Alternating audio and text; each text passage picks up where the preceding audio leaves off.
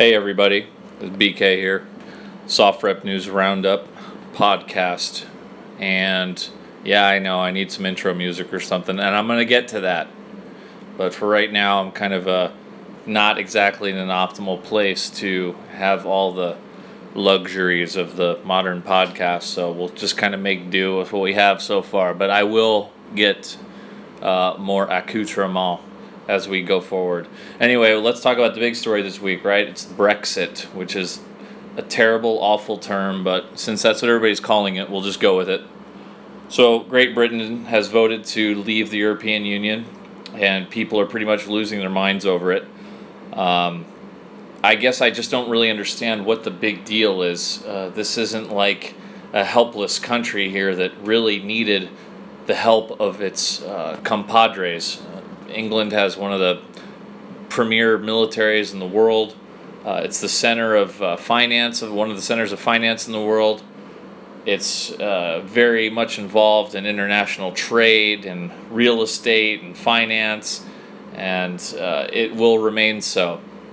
And people shouldn't mistake one day or probably very temporary instability in the stock market for some great financial meltdown that's going to come. As a matter of fact, a lot of the smart money is already putting money on the recovery or has changed their bets accordingly. But I did get kind of a kick out of some of the reactions because, first of all, I really like personally when people rebel against what they've been told to do. And make no mistake about it, this vote was basically every single person wanted to stay in the European Union who mattered, okay? All the corporations wanted to. Most of the politicians wanted to. It was a safe bet for celebrities to come out and say they wanted to. So you had guys like David Beckham saying we've got to stay. Academia wanted to stay. The media wanted to stay. Most of the media. So it was a case of where pretty much most of the major institutions wanted to stay, and the people voted to reject it anyway. Now, sometimes I don't agree with what happens, but even if you don't agree with the outcome, you got to kind of love that. I know I do. I'm a big fan of people rejecting conventional wisdom sometimes, so I really appreciated that. But also the reaction, the hysteria of the media, you're having people saying this is the end and England just killed itself, and I'm like, the English people had their city pretty much burned to the ground in World War II. The Nazis decimated London. I think they can handle a little bureaucratic shuffling. So to me, it's absurd, these people saying, oh, this is the end of days, It's nonsense. Don't believe it. And just because something like this happens in our lifetime, it's kind of a natural thing, I think, for people to wig out, right? Like, we've all read about these empires that came and went, and they rose and fell, and, whether it was the Roman Empire or the Yugoslavian Empire or the any other kind of empire you can think of. And it's kind of the same thing with, like, a global warming. People wig out about talking about, coastlines changing and sea levels, and it's like, well, didn't we learn that this happened throughout history, and it probably will always happen throughout history? And just because we see it happen in our lifetime, we freak out. And I think it's a tendency of the human brain can't really comprehend how massive a time scale is. So we are born into this world and we think it's just going to stay the same way forever. And it's kind of dumb. So this country of England that dominated the world for centuries joined what began as ostensibly a trade union of other countries to free trade and all the rest, and it gradually morphed into this crazy, insane bureaucratic nightmare, and that's what they always end up doing, because remember, the prime motivation for bureaucracy is to sustain itself. And I linked to a great article on the Gatestone Institute in the roundup, and it was pretty funny. It was giving some examples of the European Union and how insane it was and all the crazy regulations they would have, and it like one of them was they banned vacuum cleaners that used up a certain amount of wattage, and another good one was they had a regulation on cucumbers that said, a cucumber is allowed a bend of a certain millimeter, and that will be described as like a class 1 cucumber. And a class 2 cucumber is any cucumber that bends outside of that range, which is pretty funny and just an example of how nutty it's gotten. And then even further, watching the reaction on Twitter, especially among like the really young people, was pretty funny too. So all these young people were basically saying, oh, these stupid old people shouldn't be allowed to vote because I'm 16 years old and I know what's going on and they're stupid and they don't know anything. And it's like, well, they kind of have a lot more life experience than you do, dummy. So maybe you shouldn't be allowed to vote. But they were wigging out. But when you ask them why exactly, really, and I looked at Twitter a lot just because I try to get the feel of what people are talking about. And the main concern really was, well, it's going to be harder for me to travel. And I'm like, really, dude?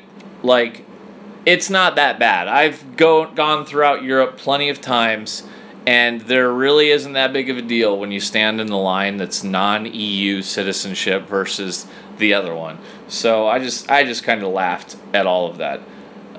It just seems, I just think they don't want change. And they're terrified of the change of anything.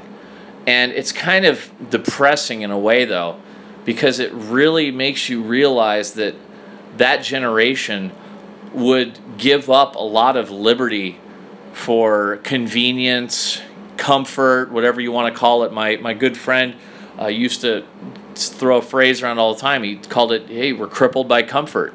And he's totally right. We want things to stay easy. That's our human nature. Once they're an easy thing, then we don't want to kind of give that up. So it's kind of discouraging because to me as an American, I look at this and other people have looked at it, and we had a pretty good debate over this on the SoftRep Writers page. I can't imagine another outside bureaucracy telling the United States what to do, how to conduct its affairs, or run its business. And that's what the European Union was essentially doing with England. They had incredible veto power over trade and other things and running their day-to-day life. And finally people have had enough. And to me, yeah, you know what, I'm going to pay a little bit more for the goddamn cucumber with the 10 millimeter bend if it means that I don't have a bureaucrat, a foreign bureaucrat at that, telling me what to do. I just don't understand that mentality of people. And the other funny thing about the young people is these are all good liberals. So to see them carrying on about, oh my God, the stock market and, all this, and I just thought it was so ironic that the people who are constantly screaming about the rich are now the ones going to bat for the rich because God forbid the rich should lose a few pounds sterling, that is. And that was funny to me because I'm like, wow, you're really concerned now all of a sudden about the 1/10 of 1%ers who might lose 1/10 of 1% of their net worth, because of there might be a few trade restrictions now. It's ridiculous. And the same again, and the anarchist crowd was out there too, and the no rules crowd, but they're protesting. They want to stay in the EU, and that to me was just funny. So, in all, I don't know what's going to happen. Nobody really knows what's going to happen. But if I had to make a prediction, yeah, sure, there's going to be some instability for a while they sort things out. Hey, they might even have a re-Brexit they're talking about, and they have a petition online to reverse it. I don't know if that's going to happen, but they do have a petition. It's kind of a scam petition because somebody's already pointed out that most of the signatures are from people who don't even live in Great Britain. So we'll kind of see where that goes. But if I had to guess, I think there's going to be a little bit of instability while everything shakes out, and then pretty much nothing's going to happen. But the other charge that I wanted to get into that people were making was they made a big deal about how this was very xenophobic and nationalistic and everything. And now I'm personally, I am a nationalist. I don't think it's it's a dirty word or connotation. I believe in country and borders, and anybody can come to America if they want to be a part of America. I'm like the Teddy Roosevelt nationalist. I say if you want to be an American, then you're going to be an American. You come to the country and you learn our language and learn our customs, and it doesn't mean abandoning your own culture, but it means that generally you're going to adapt to our culture, and that's what sensible countries usually do. And it's been proven and documented that the English globalists flooded open the border, and I linked to an article that has quotes from senior officials on this, that they deliberately imported people because they wanted different voters.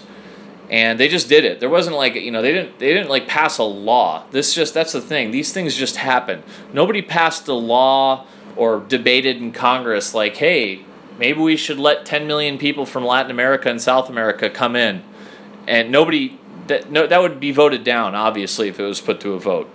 That's why it's never put to a vote. They just do it.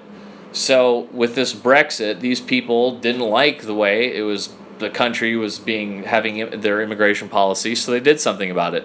And far from being xenophobic, to me, it was a common sense move. They didn't like it, so they voted against it. And you can call them xenophobes. I think that's a stupid word. It's supposed to be cutting, but being concerned about your country's character and culture being overwhelmed is hardly a bad thing to me. It's a common sense, and nobody would want it. Nobody from any country would want it.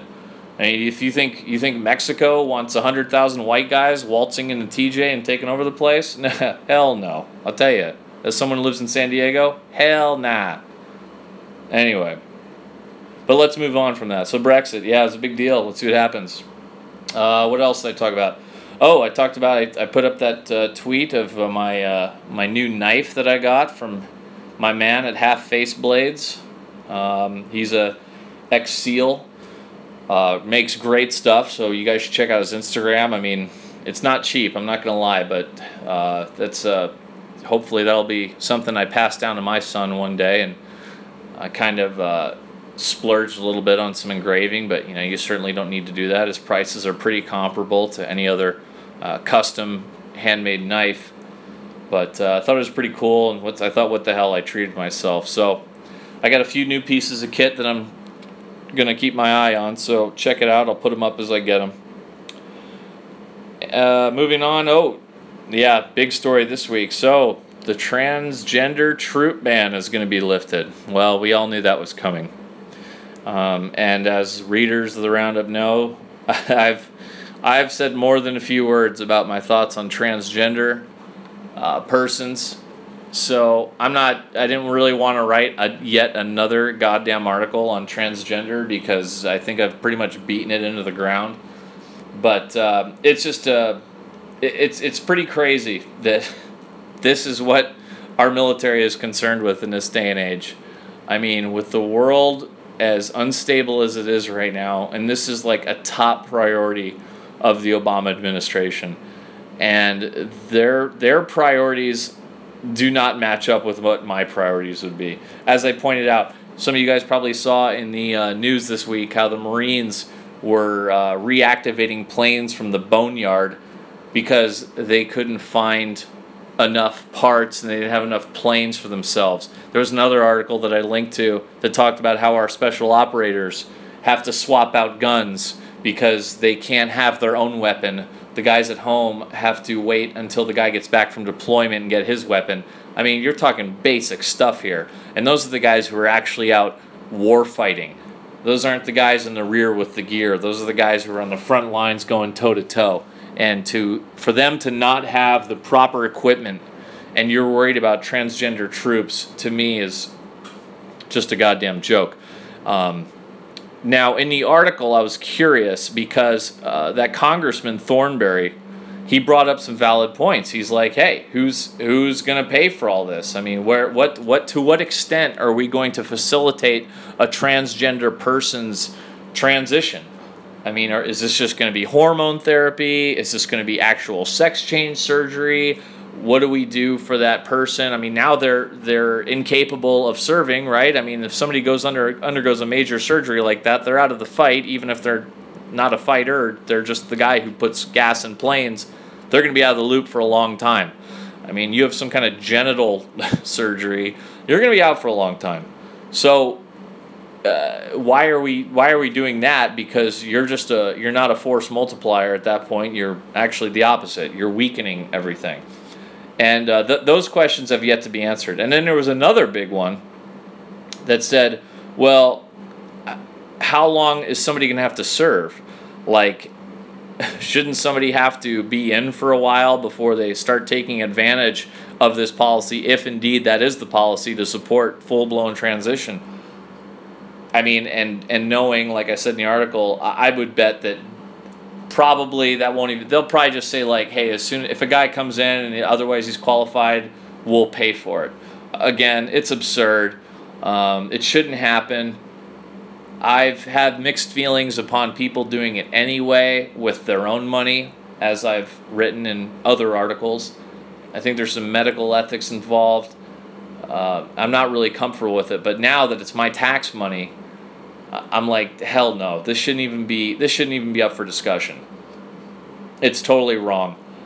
And I mean, what if the guy changes his mind? Or I'm just saying guy for now, because let's just most transgenders are men to women, statistically. But some change their mind. Now, what if they want to change back? Is the military on the hook for that one too? You know, these are the types of detailed questions that nobody ever really talks about. They just speak in these big generalities. So I wish they would answer some of this stuff, but clearly they're not going to. All right, what do we got next? Oh, yes. Omar Mateen.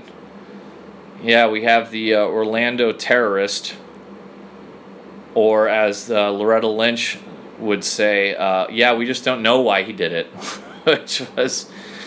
which was pretty unbelievable to me. You know, it's not, and they know. You can't start thinking and falling into the trap like they don't know, because clearly they know. But this is the message they want to put out, like, hey, you know, we're going to downplay the jihad. You know, let's turn it into a hate crime because that way we don't have to talk about Islamic jihad. I mean, it's a joke. And Loretta Lynch already, she's setting a new bar in crappy attorney generals. Eric Holder was bad. This one might be 10 times worse.